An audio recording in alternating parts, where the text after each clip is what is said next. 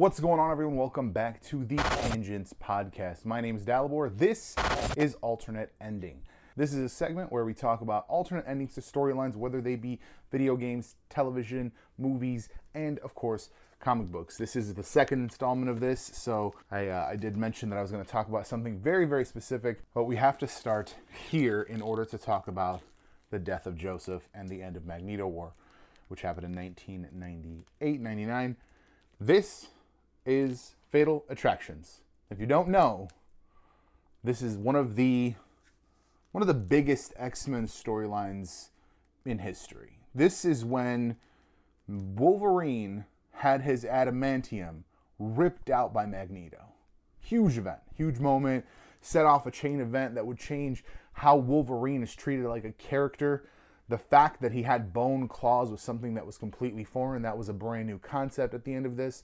A lot of things came about because of this storyline. Long story short, Magneto comes back, offers mutants a safe haven on Asteroid M. He had in fact stolen Greymalkin, which was Cable's old lair, and used that as the new basis for Asteroid M, and that's where, he was going to bring up all the mutants, and anyone that wanted to join him was welcome. And due to one of my two favorite and most emotionally impactful X-Men comics, due to the death of Illyana, Colossus takes him up on this, and he also goes up to Asteroid M. The X-Men get involved because they feel like, Colossus was essentially kidnapped, like all these people are being forced into what they're doing, and they're not happy with this. I haven't read it in a while. I actually picked this up last year. Fun fact, I bought it in soft cover because it was cheaper, but it was missing like 2 issues for no reason. So yeah, we've talked about this before on another segment, Panels on Pages, where I do not like incomplete collections. Back to my original point of this. In response to Magneto ripping out Wolverine's skeleton, Xavier says, "Fuck this, I'm done with this guy. He's had it fucking coming for years," and mind wipes him. Just rips him apart, takes his brain out of the fucking equation entirely, leaves him a lifeless husk, basically. He's alive, but he is not there. He's gone. He's drooling on himself, literally. Like there were shots over the 2-3 years after this that showed him just drooling on himself because he was just a vegetable. Colossus stays on Asteroid M to take care of him, to protect him, blah, blah, blah, because he still does not like the fact that Illyana died. Illyana dies of the Legacy Virus, which was released by Strife, but she dies essentially in the care of Xavier, and Xavier can cure her. Xavier and Moira and Beast, none of them could do what was necessary to cure her. And, that doesn't go over well with the big guy. So he quits, stays on Asteroid M to take care of Magneto. Now, I would say, I don't know if they would say, but I would say as a direct result of the events in Fatal Attractions, where Magneto really made a big show of force, put Xavier in a type of position. A couple years later, Legion, David Haller, if you watch the show, you know who that is, Xavier's son, takes it upon himself to wipe Magneto from history. Because if there's no Magneto, his dad's he's fine and he doesn't have any problems because Magneto is the cause of all his problems. He's not a well man. He's not a well guy. He's his mental process is not the greatest. But regardless, he takes it upon himself to go back in time, erase Magneto, misses, hits Xavier, hence we get the Age of Apocalypse. Coming out of the Age of Apocalypse, we get a couple things going on. First and foremost, we have the arrival of several Age of Apocalypse escapees into the primary timeline. You have Nate Gray X-Man, the Age of Apocalypse version of Cable. You have Dark Beast, which is obviously the Age of Apocalypse version of Beast, and a couple unique factors that only existed in the Age of Apocalypse, such as the Sugar Man, which comes into play way later and a lot through Nate Gray's timeline and storyline. But more importantly to our story here in our conversation is Holocaust, aka Nemesis. Now, the fact that they're going through the M'Kraan Crystal being, I guess, I would even put it on the same level as the Infinity Stones. I would even put it on the same level as the Infinity Stones. It's a core element of the universe. If you actually don't know, in the original Phoenix Saga, Dark Phoenix, or not the Dark Phoenix Saga, in the original Phoenix Saga, Jean Grey remade the universe from within the M'Kraan Crystal. The M'Kraan Crystal is a nexus of reality. It is like essentially the glue that holds it all together. And I feel like the the majority of Marvel writers don't know that. So when it's been brought up, it's like little stuff like dimension hopping, time travel, little stuff. But like in the original timeline, D'Ken was gonna rewrite the universe in his image, and almost it started essentially, and Phoenix fixed it. Yeah, it's a lot, right? It's a huge. It's very much like Infinity Stone level power because of them traveling through the Age of Apocalypse version of that. They all arrive in different time frames. Sugarman lands in the past, maybe 20 years. Beast lands 20 years in the past. Beast is kind of the reason the Morlocks are a thing. Sugarman kind of is the driving force behind the Gene Engineers and the mutates of Genosha. That's, you know, that to kind of have that little retcon was very interesting, because they're, you know, the whole fight for mutant rights and mutate rights on that island is like a big factor in X-Men history. Nate Gray shows up in present day, shows up in Switzerland, and Nemesis also shows up in present day, but he shows up on Asteroid M. And that doesn't go well because he shows up and faces off against Exodus. Now, in 616 Marvel Universe, no one knows Exodus' real name, but in Age of Apocalypse, they all called him by his real name, Paris Dubenet. And Nemesis shows up and he's like, Paris, what are you doing here? And he's like, what the fuck did you just say? Like, who the fuck are you to know my name? I'll fuck you up. They fight, they take down the fucking Asteroid M because, you know, that's what you do. That'd be the second time in 3 years at that point, 4 years. Colossus tries to protect Magneto. He puts him in an escape pod. He kind of braces himself in his own escape pod. And then when they land, he comes out and Magneto's gone. Now, that same month, or I think the month following, in Uncanny, this happened in the X-Men book, so in Uncanny, that same month, a new guy shows up, who looks like a 20-year-old version of Magneto. He shows up, amnesiac, doesn't know anything, and is named Joseph by a sister, a nun. Like a sister. By a nun at a, I want to say it's maybe, see, I'm going to say the place wrong, but I feel like it was somewhere in South America. I don't want to be like non-specific, but it was somewhere in South America. He was kind of on it was an orphanage, and she took care of orphans, and she just found him in the field, and he like looked all raggedy and old, and he looked like the Magneto we had seen fall from Asteroid M, right? Because Magneto, you know, was not being, you know, nobody was like giving him a close shave. They were just like keeping the dude alive. So he looked like that, but then he shaved, and he's like 20-year-old, and they're like, oh, we thought you were old and scary, but nah, you're just a kid, like you're young. That turns out, after many years of nonsense, before I get ahead of myself, Joseph goes off to try to search for kind of what he is, who he is, meets Rogue along the way. She's like, oh, he's Magneto, but maybe he's repressed, so maybe we don't say the M word. Maybe we won't call him Magneto. Maybe he don't go crazy again. So she's treating it like a amnesiac thing, like for the good of mankind. Like he's lost his memory after the whole Xavier wiped his mind thing. Maybe this is for the better. Maybe we just like call him Joseph, we treat him like a good guy and move on with our lives. He learns about his history. He helps out during the Onslaught event. Not much, but he does. And then after we come back to and then honestly, because I think they just didn't know what to do with him for a while, like for a good year or two. And then after Onslaught, we get a couple big things that happen in the X-Men storyline. You get Operation Zero Tolerance, and because Onslaught was a mutant power, although in reality, I don't know how like the people at large knew it was a mutant person. Yeah, I don't know, because it's not like it was like, behold my mutant hand. He said, behold my mighty hand. That was his whole thing. He was just a bad guy. Like effectively, no one should know that it was a mutant. Regardless, he caused this chain of events that essentially resulted in multiple nations kind of giving free rein to this paramilitary organization called Operation Zero Tolerance, led by Bastion, who, really long story short, is apparently half Nimrod, half Master Mold, something like that. I didn't read the story arc of when they explained what he was, but he's a problem.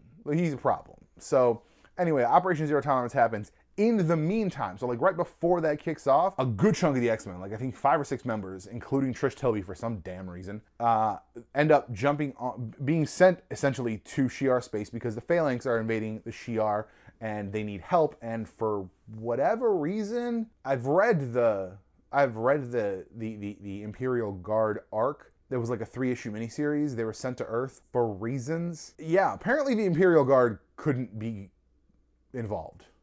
And that was, I felt really stupid. But what are you gonna do? So I think what happened was they were like, oh, we want to do this Shi'ar story, and editorial was like, oh, we're actually about to do a Imperial Guard miniseries. and they were like, "Oh shit, we're just gonna tell them."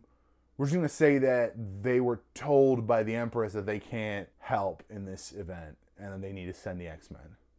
Yeah, that's what we'll do to kind of get around this. Because the Imperial Guard storyline is a 3-issue miniseries and there was no mention of it. There's no mention of like, hey, we're under attack, so you guys should go explore Earth and figure out how to be people. Like, that's fucking stupid. No, I think it was just like editorial decided to do one thing and then you kind of had to just figure it out. So anyway, the X-Men get sent to space, including Joseph, who had just done kind of the unthinkable. And also, now that I think about it, what the hell happened to that Xenox chamber? He had just kissed Rogue, and he had done that by transporting the Xenox chamber, which, again, very long story short, was a chamber that Xavier used to shield his presence from an alien species that was going to invade Earth if they sensed that he was there. I don't remember if they actually said how he knew they were coming, but now if you're reading House of X, Powers of X, we know how he knew. And anyway, he reconstructed the Xenox chamber in order to be able to kiss Rogue as like a Christmas thing. But he kissed her on the forehead, not like crazy or anything. They were like hinting at it, like because like back in the Jim Lee Claremont days, they had a thing in Savage Land, but that did not go anywhere really. She stuck with Gambit. Somewhat. Anyway, long story short, they save the Shi'ar, they come back, their ship is, it's weird. It's like a really weird, again, perfect storm of events that like, if it's not orchestrated, you gotta really give me some more information. Like, how did it happen? Anyway, they encounter this gigantic ship, like 5-10 times the size of their vessel, and they get hit. They just essentially, it's like sideswipes them and they're a fucking bug on a windshield at that point. The big ship doesn't give a damn. It was heading for Earth. I don't think that was ever resolved. So I'm still afraid of this giant ship coming to Earth. But I don't know how, but they are then forcibly pulled into what it turns out to be the Antarctic, or no, it was the Antarctic. And they are forcibly pulled there by what turns out to be, long story short, Trial of Gambit, which is also behind me, what turns out to be Magneto. But like a dark, cruel, evil Magneto. And my thought right there, right? Like my thought was like, oh, that's super fucking cool, right? Because like they fell through, like he was knocked out, he was fucked up. He fell from Asteroid M. The Asteroid M hit the magnetosphere. And my thought was like comic books, right? He was split. Positive and negative, right? Magnetics, right? Polarization, right? That was my thought. I mean, I was a kid when this happened, but I still feel that this is a better solution than what they ended up resolving it with. Anyway, you see that this is Magneto. Magneto is like twisted and dark, and in the next year, in a few shots, I think written by Joe Kelly in the X-Men book, which was like right around the time when they split off. So maybe they were gonna go down that route. I don't know. I don't think Joe Kelly or Steve Siegel were around when they finally resolved that story arc. But anyway, in the main X-Men book, after they come back from space, after they resolve the whole Magneto thing, Gambit is left out in the dark, and they come back to this like year of roughing it. Operation Zero Tolerance wiped out the school. It's bare bones. It's like it's boards and walls. Like there's nothing there. Like there's a great scene in X-Men 70 where Wolverine says that the place smells of antiseptic nothing. Like they went molecular. Like they cleaned the fuck up. And in Uncanny 361, yeah, I think it's 361 or 362, they're fucking around. They're like, I might as well fucking enjoy life. You know, let's chill out at the lake, because the Xavier property is fucking enormous. And apparently there's a lake in the back. And they're fucking around, and then and Iceman freezes the lake. And turns out there's a fucking Blackbird under there. So they're like, oh shit, we have a fucking plane. This is dope. But it's like the original Blackbird. So it's like low end, low tech, nothing, you know, no interstellar travel, no out of orbit travel or anything, you know, no like faster than light shit or whatever the fuck the SR-71 had been. Or I'm sorry, the SR-77. The SR-71 is what they find, supposedly. Doesn't look like a fucking SR-71. I know Blackbirds. But anyway, but I give Chris Bachalo like a lot of leeway because I love his shit. But anyway, during that whole Roughing It era, Magneto shows up in like C-plot, little kind of flow of stuff where Sabra, who had previously shown up in X-Men and Hulk, is an Israeli Mossad agent. She's a mutant. She has, from what I can tell, telepathy and telekinesis and like strength and invulnerability and flight. Maybe not telekinesis, but I think she definitely has telepathy, but definitely invulnerability and flight. She's very good in a fight. She also showed up during Operation Zero Tolerance to help Iceman and Cecilia Reyes, who I wish they put out that New Mutants movie because she's in that. She's one of my favorite X-Men ever. Anyway, she shows up kind of throughout the world, and she's hunting for Magneto and finds Joseph. You know, they have a fight, and she's like, "You ain't him. You ain't the guy I've been hunting. Like, the way you're acting, what you're doing, like you're trying to protect me, like you're trying to fight me, but you're not trying to hurt me." And she's like, "You're not him." And he's like, "Let me join you." And then basically they disappear. Like, they never fucking show up again. I don't even think Sabre is involved in the Magneto War storyline, which happens, I think, at least a year later. Like, another year of stuff happens. Xavier shows up again. He had been kidnapped from prison because he had essentially, he turned himself in because he was involved in Onslaught. And unbeknownst to the X-Men, during the Onslaught saga, during the Operation Zero Tolerance saga, he had been taken away from that facility under the care of Bastion. A really, really long story. And then there's the Cerebro War, which was a great arc, really cool concept where Cerebro gains sentience and he's kind of like, fuck y'all. But he also creates a essentially holographic, like he finds a new team of X-Men posing as Xavier and clones / maybe creates holograms of them. It's really hard to tell because in the second issue he decides like, well, fuck this, they didn't do their job, now I'm gonna take the fight to them myself, and like destroys the originals, which is sad because I really liked a lot of those characters, and I feel like there's a way to bring those back. I feel like you could storyline those back into the arcs. You find that like the Cerebro, like, I don't know, backup pit, and they're in there or something. I don't know. I really like those characters. Coming out of that is where we get into the Magneto War storyline. Essentially, Magneto shows up and he's like, he goes to a construction site and he's like, I'm gonna give y'all one last fucking chance. And he talks to just like average Joe, and you know, he's like, oh, what about mutants and blah blah blah. The guy's like, hey, whatever, you know, blah blah blah. And he's like, you're telling me, and he says like basically like one word triggers him or one phrase triggers him, and he just like loses his shit and he starts like powering up and like floating and fucking throwing shit around. And he's like, are you scared now? And he's like, of course I'm fucking scared. Are you kidding me? Like, you're insane. You're nuts if you think somebody wouldn't be afraid in this moment right now. And essentially the whole thing is a ploy for Magneto to get Genosha. Essentially he's asking the UN to give him the island of Genosha to cede its government to Magneto. And he does this enormous display of power. And in the meantime, Joseph finds this woman. I don't care what her fucking name was, because they say she was a member of the Brotherhood, the original Brotherhood, like from the 60s. She wasn't fucking there. She's not a fucking factor. It was like the dumbest fucking retcon. Anyway, it turns out this woman was really mad at Magneto because he didn't treat her right, because he didn't treat anybody fucking right in the 60s. And due to that, was essentially like biding her time this whole time, and decided to make a clone of Magneto to kill Magneto. But then like Magneto, in like a desperation move, threw a chunk of metal at him and knocked him out. And that apparently made him lose his memory of who he was. Turns out he's a clone. And what the fuck? Are you serious? Oh, he's a clone. But to save the Earth's magnetosphere, he sacrifices himself, you know, hero's death, all that good stuff. And then he's kind of forgotten. He was brought up recently, and I feel like there was something, like almost like ever since Joseph came back, and I was like, what the fuck? But then nothing of it. Nothing came of it, nothing was brought up. I don't know. Maybe there's an arc or a book I haven't read that maybe I'm missing something, but I've looked into like the wikis and the stuff, and I can't find it. But I know I read a mention of Joseph coming back in some way.